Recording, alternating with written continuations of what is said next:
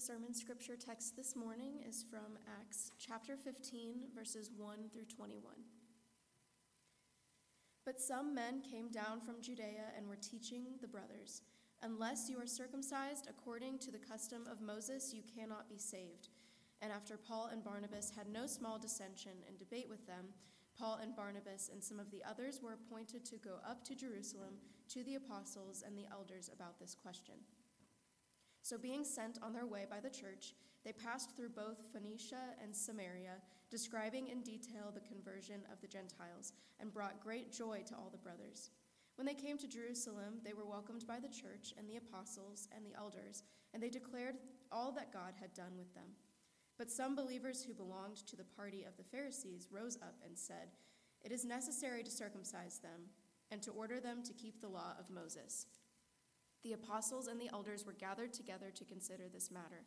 And after there had been much debate, Peter stood up and said to them, "Brothers, you know that in the early days God made a choice among you that by my mouth and the Gentiles should hear the word of the gospel and believe. And God, who knows the heart, bore witness to them by giving them the Holy Spirit, just as he did to us. And he made no distinction between us and them, having cleansed their hearts by faith. Now therefore, why are you putting God to the test by placing a yoke on the neck of the disciples that neither our fathers nor we have been able to bear? But we believe that we will be saved through the grace of the Lord Jesus, just as they will." And all the assembly fell silent. And they listened to Barnabas and Paul as they related what signs and wonders God had done through them among the Gentiles. And after they finished speaking, James replied, "Brothers, listen to me. Simeon has related how God first visited the Gentiles to take from them a people for his name. And with this, the words of the prophets agree, just as it is written, 'After this I will return, and I will rebuild the tent of David that has fallen. I will rebuild its ruins, and I will restore it, that the remnant of mankind may seek the Lord, and all the Gentiles who are called by my name, says the Lord, who makes these things known from old.' Therefore, my judgment is that we should not trouble those of the Gentiles who return to God, but should write to them to abstain from the things polluted by idols, and from sexual immorality, and from what has been strangled, and from blood. For from ancient generations Moses has had in every city those who proclaim him, for he is read every Sabbath in the synagogues." This is the word of the Lord. Thanks be to God.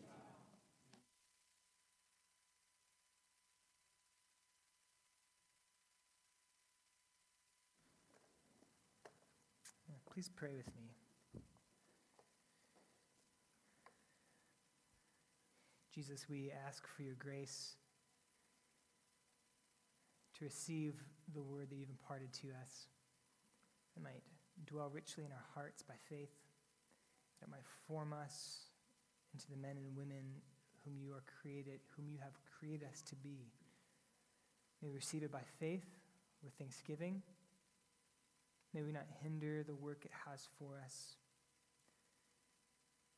And ultimately, may your gospel go forward and may your kingdom advance. And may every tribe, tongue, and nation fall before your throne, worshiping the Lamb who is slain. Jesus, you are the one we desire. I pray this in your holy and your beautiful name. Amen. So according to the Center for the Study of Global Christianity, there are currently over 45,000 Christian denominations in the world. Now, again, that can be a little bit misleading because many of those can be grouped into, Baptist denominations, Methodist denominations, et cetera, et cetera, et cetera. But 45,000 separate denominations. Now, I'm not the kind of person who's bothered immediately by the fact of the denominations. I remember in college talking to someone who said, denominations are evil, and they are a sign of unfaithfulness. And it's like, well, no, sometimes there are practical differences. Are you going to baptize babies or not? But 45,000 makes you wonder what's going on there, especially when you consider how's the denomination formed. A denomination is formed almost always, historically, when a group breaks off from another group because they feel they no longer can continue in fellowship for various reasons.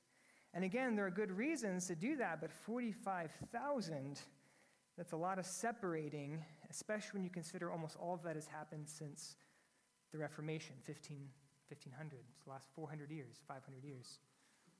And it's especially troubling when you consider that Jesus' prayer for his church, the prayer he prayed on the night of his betrayal, was that his followers would be one. And if anything, trends are only getting worse. Now we're so prone to disagreement and separation, we can't even agree within a denomination, so we're going non-denom. Fastest growing branch of Christianity in America is non-denominational Christianity.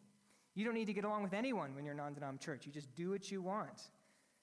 And so I think it's appropriate that in our text this morning, we are encountering the most significant conflict and disagreement that the early church ever faced in the first century of the early church. And it wasn't over insignificant matters like the color of the carpet. It wasn't even over like serious but secondary doctrines. It was a disagreement over the heart of the gospel, over the center of our faith. And because of that, it was a conflict that was intense. The emotions were high. Separations were already happening. But I think also this story gives us great hope for us as we live in a fragmented, growingly isolated time. And the hope for us that we see in this story is that it doesn't have to be like that. Because of the gospel of grace and the foundation it provides for true Christian reconciliation and unity. So I outlined for us this morning to give us a roadmap of where we're going. Our first point is a Christian dispute. Second point, gospel reconciliation. Third point, some further thoughts on church conflict. So again, a quick recap. Paul and Barnabas had finished their first missionary journey in what is modern-day Turkey. It was a very fruitful ministry despite opposition. Many people became Christians. And here's what is notable for our story today is that many Gentiles became Christians. And this began to cause some issues. See, you may think, well, if you remember Acts, well, we've been already in Acts, Peter had this vision in Acts 11 where God told him, hey, don't call unclean what God had made clean. And then Cornelius and his whole household became Christians, and they were Gentiles. And then it was presented before the church in Jerusalem, and it seems like, okay, we've resolved this. We've moved past it. Gentiles can become Christians. But here's the thing, is if you were a Jewish Christian, especially if you were living in Jerusalem, a Gentile Christian was still more of an idea. It was kind of an abstraction. Okay, I understand abstractly that Gentiles can become part of the people of God, but there weren't a whole lot of them around. They were mostly in the church of Antioch. But here all of a sudden, what had been a kind of steady trickle of Gentiles becoming Christians has become a flood. And that begins to drive issues to the surface over exactly what is required of a Gentile joining what had been a Jewish people of God up until that point. And this brings us to chapter 15, verses 1 to 5. Let me read again verses 1 to 5 for us. But some men came down from Judea and were teaching the brothers, unless you are circumcised according to the custom of Moses, you cannot be saved. And after Paul and Barnabas had no small dissension and debate with them, Paul and Barnabas and some of the others were appointed to go up to Jerusalem to the apostles and the elders about this question. And so being sent on their way by the church, they passed through both Phoenicia and Samaria, describing in detail the conversion of the Gentiles, and brought great joy to all the brothers. And when they came to Jerusalem, they were welcomed by the church and the apostles and the elders, and they declared all that God had done with them. But some believers who belonged to the party of the Pharisees rose up and said, it is necessary to circumcise them and order them to keep the law of Moses. So Luke tells us some men came from Judea, likely Jerusalem, maybe even from James himself, and they come to the church of Antioch, and they're causing all kinds of havoc because they're telling the Christians there that the Gentile Christians have to be circumcised to be saved.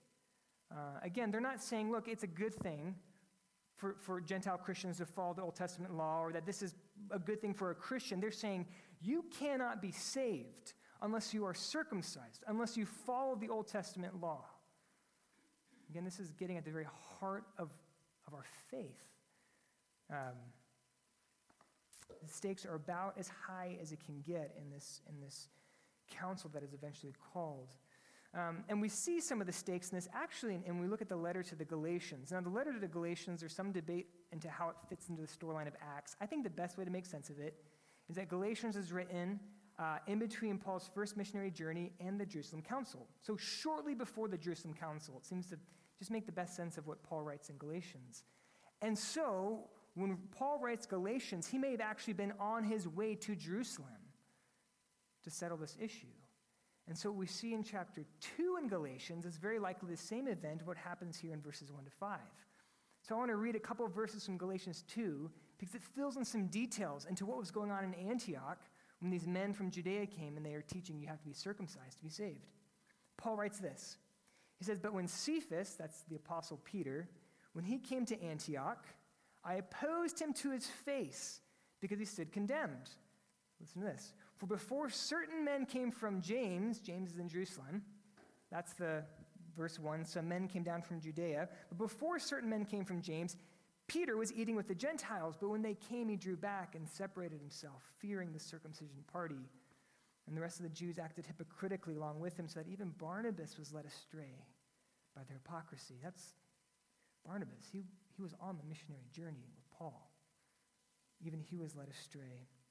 "But when I saw that their conduct was not in step with the truth of the gospel, I said to Cephas, to Peter, before them all, 'If you, though a Jew, live like a Gentile and not like a Jew, how can you force the Gentiles to live like Jews? We ourselves are Jews by birth and not Gentile sinners, and yet we know that a person is not justified by works of the law, but through faith in Jesus Christ.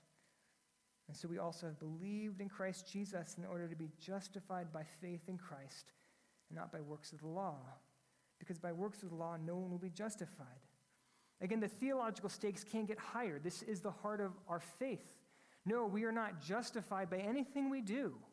And when I say justified, we're not made right with God. We are not made righteous in God's eyes. Our best actions, best case scenario, are mixed. Mixed motives, mixed outcomes. We are only made righteous by faith in what Jesus has done for us. And so to say, no, it's not just Jesus on the cross in your place, but through these other things you got to do to be saved, that's adding to the gospel. That's changing the heart of what Christianity is about. But not only are the theological stakes really high, the practical stakes are really high. We're talking about the fellowship of the church. Because again, what happens is when these men come to Antioch, a diverse church, and begin telling people, no, Gentiles have to follow the law, it begins to split the church. So Paul gets so angry at Peter because all of a sudden the Jewish Christians in Antioch, well, they're like, well, you know what? If these Gentile Christians aren't keeping kosher, right? If they're not abiding by the Old Testament law, therefore they are unclean. And for me to eat with them makes me unclean. And all of a sudden the church itself is beginning to fragment. Again, the stakes in this are pretty high. And just, again, I'm trying to paint a picture here of what this looked like. This was all, we got to imagine this was not a calm and cool and collected disagreement. People like, oh, let's have a dialogue. It says when these men came in Acts 1, what did Paul and Barnabas do? After Paul and Barnabas had no small dissension and debate with them. And that word for dissension has a sense of standing up, open rebellion. It's the word you'd use of a mob rioting in the streets. They're like, no! As a Kubanek, I imagine there was quite a bit of yelling going on. Maybe not. Maybe they were speaking in, very soft voices. But both parties realize the heart of the Christian faith is at stake. And they're coming with irreconcilable differences. And there are lines being drawn in the sand. And this is why the council is called. And again, this is why this text gives me so much hope. I think this Spirit, when he inspired Luke to write this account in the way he wrote it, in his infinite understanding, he's picturing you and me and our church and American Christianity. And he's showing us, look, even in the midst of this, as dire as a gospel difference would be, God in his Spirit brings about reconciliation. And if he can bring about reconciliation when it's irreconcilable differences over the gospel itself, and things like how much more can we, in my experience, we don't separate over the gospel. But that's our first point, a Christian dispute. Second point is gospel reconciliation. Let's read verses 6 to 21 again. So the apostles and the elders were gathered together to consider this matter.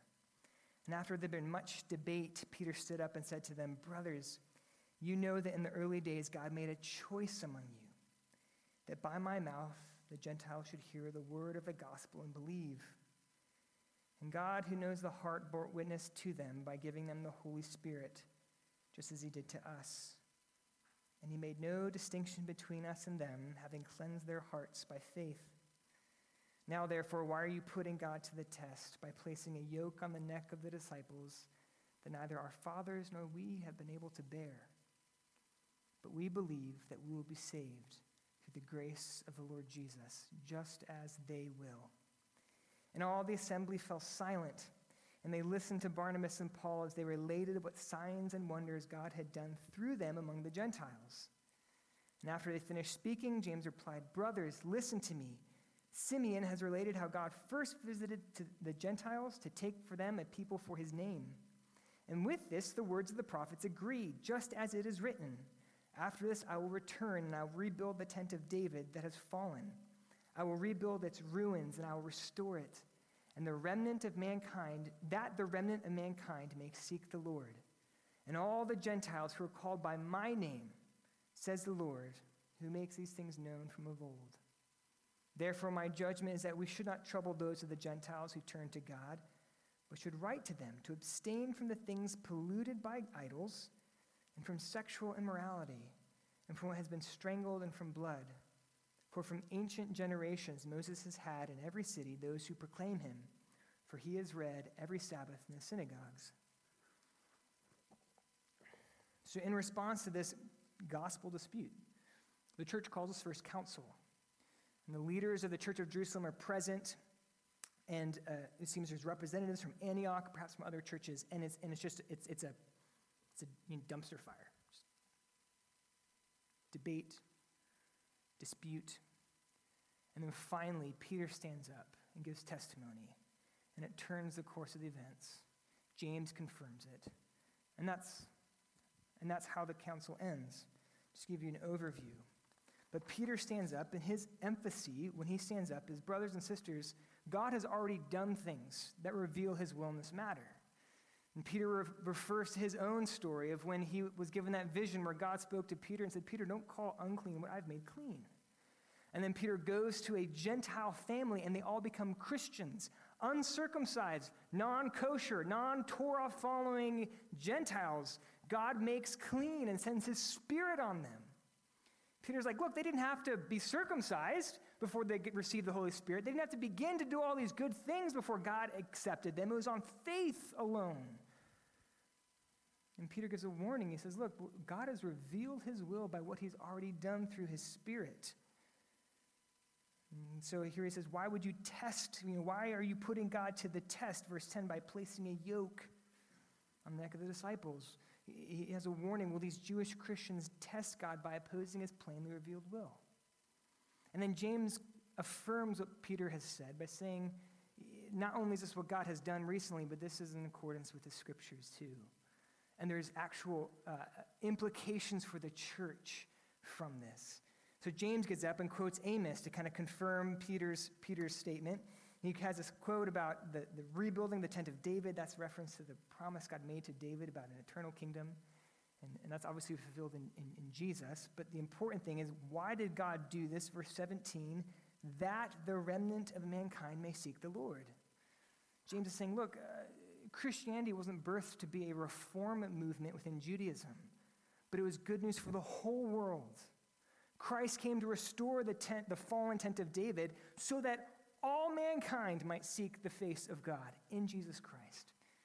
And even more, they don't have to become Jews to be part of the people of God, but what does it say? That the remnant of mankind may seek the Lord, and all the Gentiles who are called by my name. It's covenantal language. It's a language that God used with Israel, his people. And he's saying these Gentiles are already those who are called by God's name. So no, Gentile Christians don't need to become Jews to become part of the people of God. By faith in what Jesus has done for them, they have become the people of God. And then to summarize the rest of the chapter, this turns the council. They make a decision. No, Gentiles do not need to become Jews. They don't need to be circumcised. Salvation, inclusion in the church is by grace through faith. And in fact, this leads to a freedom for the Christian. Not freedom to do whatever they want. Well, if my works don't matter, I'll do whatever I want. But freedom to defer, actually, to their brothers and sisters, right? So the Gentile Christians don't have to keep the law. But some of those exhortations James gives is exhortations in consideration for your Jewish brothers and sisters who may still keep the law. You don't have to just be saved, but now you're freed to die to your own preferences for the sake of your brothers and sisters. And they write a letter to the church of Antioch, and they send delegates there, and the church ends encouraged and built up and continuing in the faith. That's how the Jerusalem Council, that's how the story goes.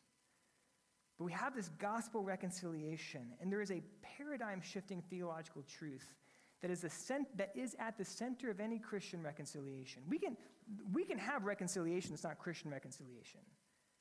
But there is a paradigm-shifting theological truth here that is at the center of every genuinely Christian reconciliation, and it is the only foundation for Christian unity and reconciliation.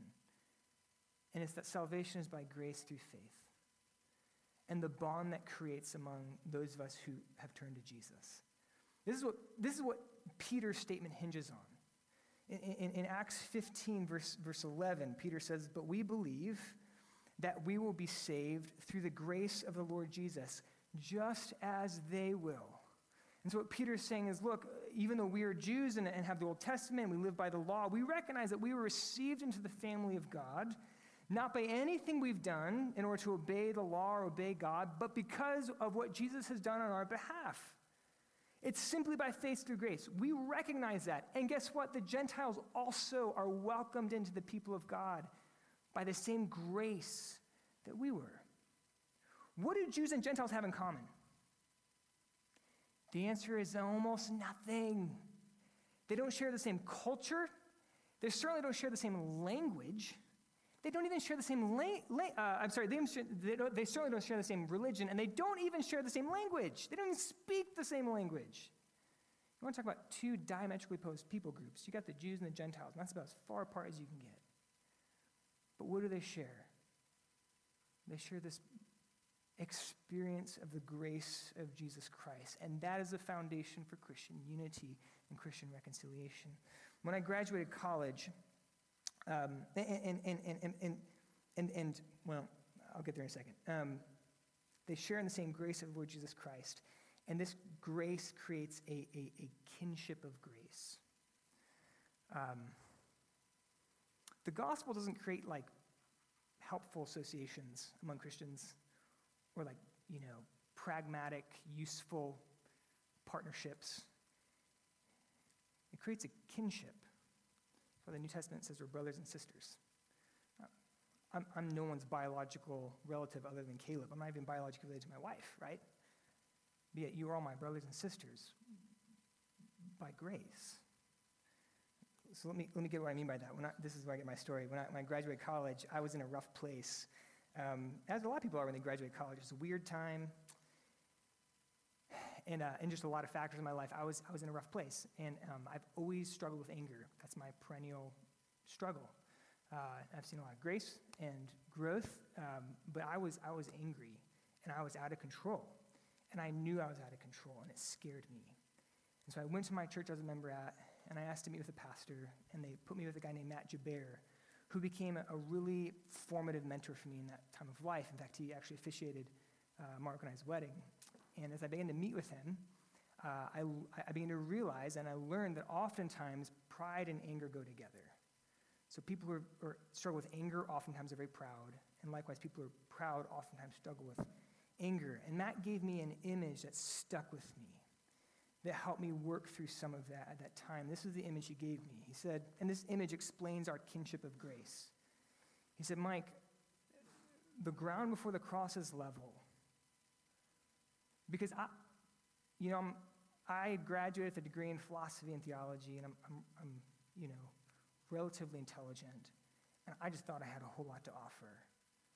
And he's like, it doesn't matter what you think you've accomplished or what you haven't accomplished or what you've done or what you haven't done. The ground's level. Like no one approaches the cross in a Mercedes while someone else has got to walk. We all approach it in the exact same way. We're all the same wretched, hopeless sinners. And we realize as we come before the cross that the worst sin in the world are the sins that I have committed. That's the only one that matters. And my sin has been enough to condemn me forever. And as we weep before the cross, we realize, shockingly, absurdly, that Jesus himself took my sin from me. And he bore it himself on the cross. And as we begin to weep our eyes out before the cross, we look to our left and right and we realize there are people kneeling before the cross with us, weeping their eyes out. That's our kinfolk. That's our kinship of grace. And they're black and they're white and they're rich and they're poor. They're old and they're young. They're liberal and they're conservative. These are now our kinfolk, our kinship of grace. And here's the kicker. The only way we ever find true reconciliation in church conflict is when that kinship of grace matters more than any other secondary difference. It can't matter more than a primary difference. What is the primary difference? The gospel, right? We can't have fellowship with those who aren't Christians. But once we've kind of established that like historic orthodoxy gospel agreement, we all approach the same cross like nothing else is more important.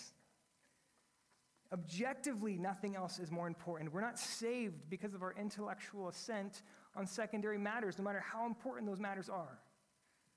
We're saved by the grace of our Lord Jesus Christ and the blood of his wounds shed for us. It's objectively true, and anyone who denies that is dangerously close to heresy. Subjectively, the more that we walk in the experience of the cross, of imagining ourselves on our knees before the cross and receiving grace, the more that's a lived reality for us, the more we begin to feel it's just more important than any secondary difference, political, social, theological. Now, I think there are some very reasonable questions and objections some might have to this. Like I can imagine someone saying, Mike, are you really saying there's never a good reason to separate other than basic gospel differences? And yes, there are exceptions and complications, and I think every case has to be taken individually. And I'm not punting the question, but I just want to say this. I think considering who we are as Americans, that is the wrong question to be asking. Because our tendency isn't to stick it out through thick and thin no matter what because we hold the gospel. Our tendency is 45,000 denominations. We know what our heart is tending towards as Western, very American individuals. It's like me, my Bible, and Jesus, that's all I need. And if you disagree with me, peace. That's our tendency. And so what I would say is the right question to ask is, are not there secondary differences that might require us breaking fellowship? That's not the question. The question to ask is there any reason we can think of to stick together? And if there are, let's focus on those. And we'll split when we need to because it's in our blood. We're Protestant Baptist Americans. Let's focus on the gospel.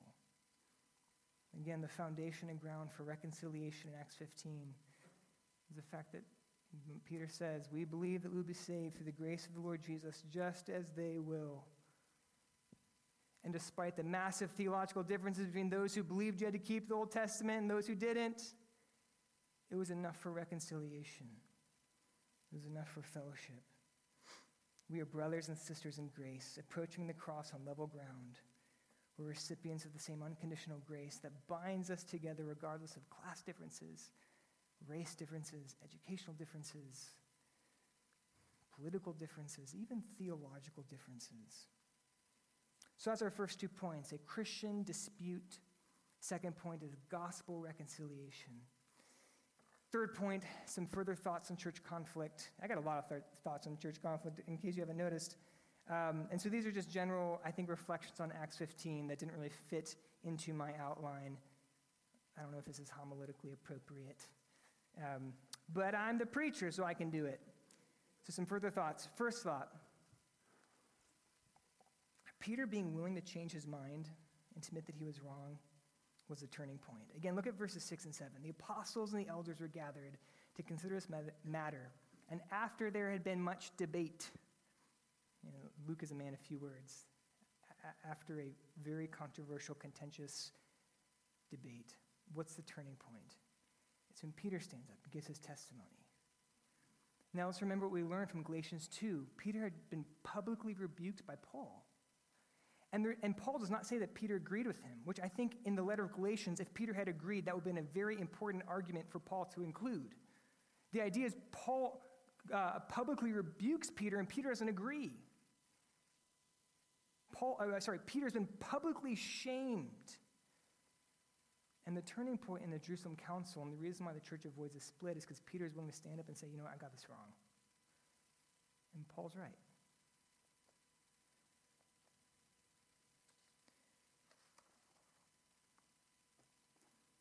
Does Peter be willing to stand up and change his position and admit he was in fact wrong? As everything turned. Because from that point, then it says, the assembly falls silent. And then they're able to listen to Barnabas and Paul just share about what Jesus had done. Up until that point, they couldn't even hear the testimony of what God had done. It's interesting, in any given conflict, like sometimes there's a clear right and a clear wrong. Sometimes one party is more right, one party is more wrong. Sometimes you just don't know. And almost always, because we are dirty, rotten humans, sinful humans, there's a whole lot of personality conflict in it too, and it makes it really hard to distinguish what's going on.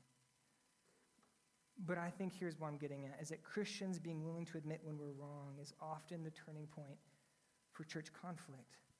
And so I think as Christians, we have to hold things, like two things in tension. One is that we serve an infallible God who never gets anything wrong. He doesn't change, he doesn't evolve. He's true for all eternity. And he's given us a word that is absolutely true and trustworthy. And yet at the same time, we have no confidence in our ability to reason. And we may get things wrong. We got to be able to hold those two things in tension. And I'll just tell you, the reason why I think this is because I've been deeply influenced by Luther and by Calvin, and I believe in total depravity. And I believe that also affects our minds, as theologians, Reformation theologians have throughout the centuries. This is what they call the noetic effects of sin. Sin doesn't just affect our desires and our behaviors, it affects our ability to reason. That's why God is truth. There is no truth outside of God. And yet people can reason to the conviction that God does not exist. How does that happen? It's because our brains are broken, and we don't always think right.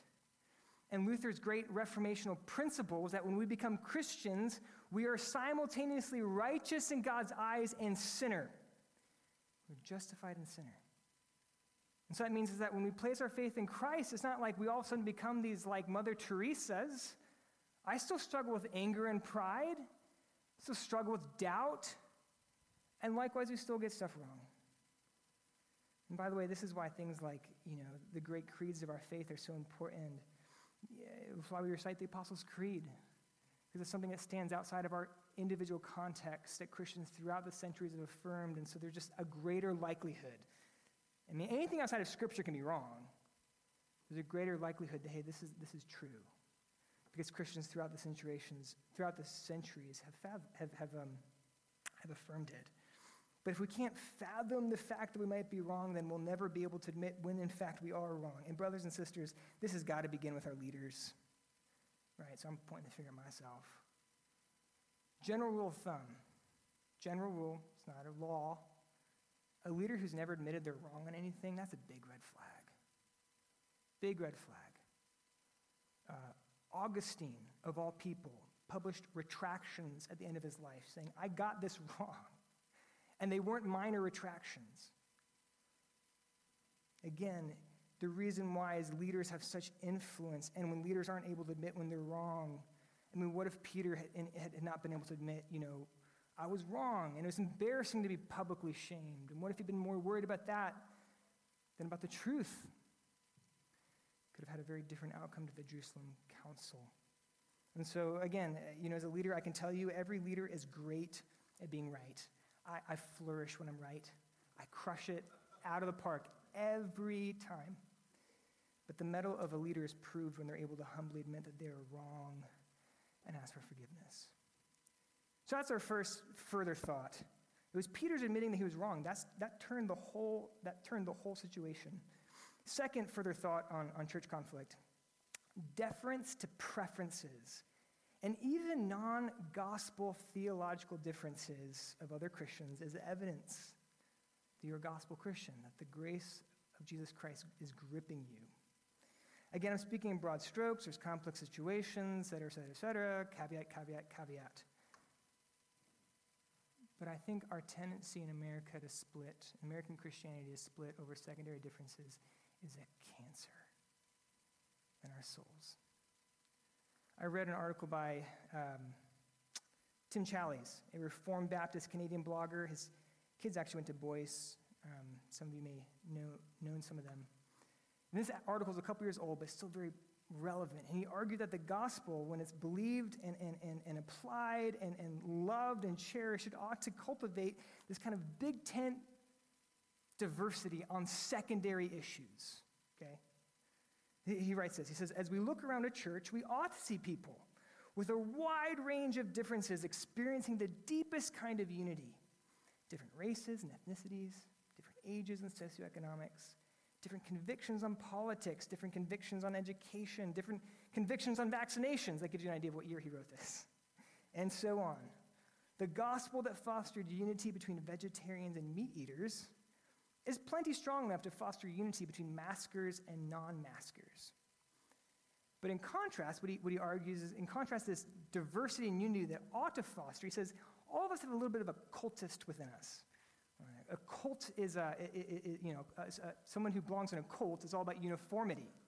And we all have a little bit of longing for that kind of cultic, of being in a cult within us. And so he writes, the inner cultist tries to convince us that life would be better and relationships would be easier and the church would be safer if only everyone was the same as me. It's the important part. Yet such a community would display little of the gospel because it would require little divine grace. It takes no divine power to foster community amid uniformity, but it takes great divine power to bind together those who are in so many ways so very different, and those who continue to live by conscience, who continue to value their culture, who continue to hold to their convictions. It is very human to long for uniformity. But gospel grace binds together those who are very different in a kinship of grace. And again, the closer we align ourselves with the cross and the gospel of grace, the more non-orthodoxy level differences in our brothers and sisters we'll be willing to tolerate. Because that's what the gospel does. Even differences concerning deep conviction, such as a Jewish Christian's commitment to the law of Moses, would not have been a light thing. Third and last consideration. Reconciliation doesn't mean every question is answered and every concern is addressed fully. Acts 15, what's addressed? Well, you don't have to be circumcised or follow the law to be a Christian. What's not answered? What is the Christian's relationship to the Old Testament law? They're just like, huge question. Christians have debated for 2 millennia with no universal consensus. That's a giant elephant in the room that's just not addressed. True gospel reconciliation doesn't mean every question is going to be answered, that every tension is going to be resolved, especially when it's doctrinal conflict like we see in Acts 15. And the reason for that is because the answer to church conflict isn't uniformity, but it's the cross. In Ephesians 2, Paul talks about what's the basis of reconciliation, and I'm going to tell you what he doesn't say. Paul doesn't say, for Jesus has broken down the dividing wall of hostility and reconciled us to God through addressing every concern, answering every question, and solving every tension. It's not what Paul says, but that's what we want. That's a human tendency. What Paul says is that Christ has broken down the dividing wall of hostility in his flesh. And by the cross has reconciled us both to God. which means genuine Christian unity, brothers and sisters, will always be messy because the cross is a messy business. And because, again, our peace is not uniformity, but it's Jesus himself.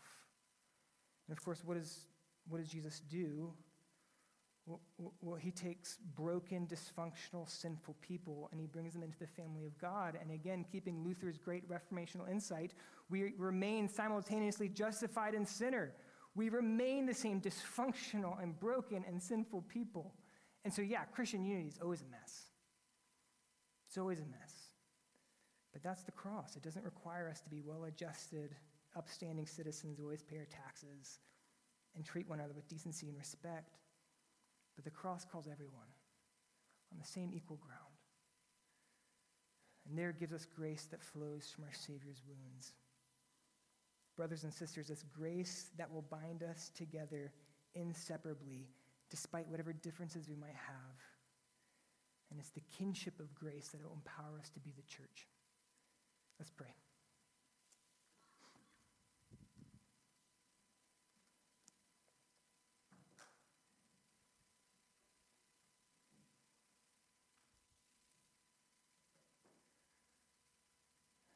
Jesus, we long to be reminded once again of the power of your grace to heal what's broken, to unite what's divided.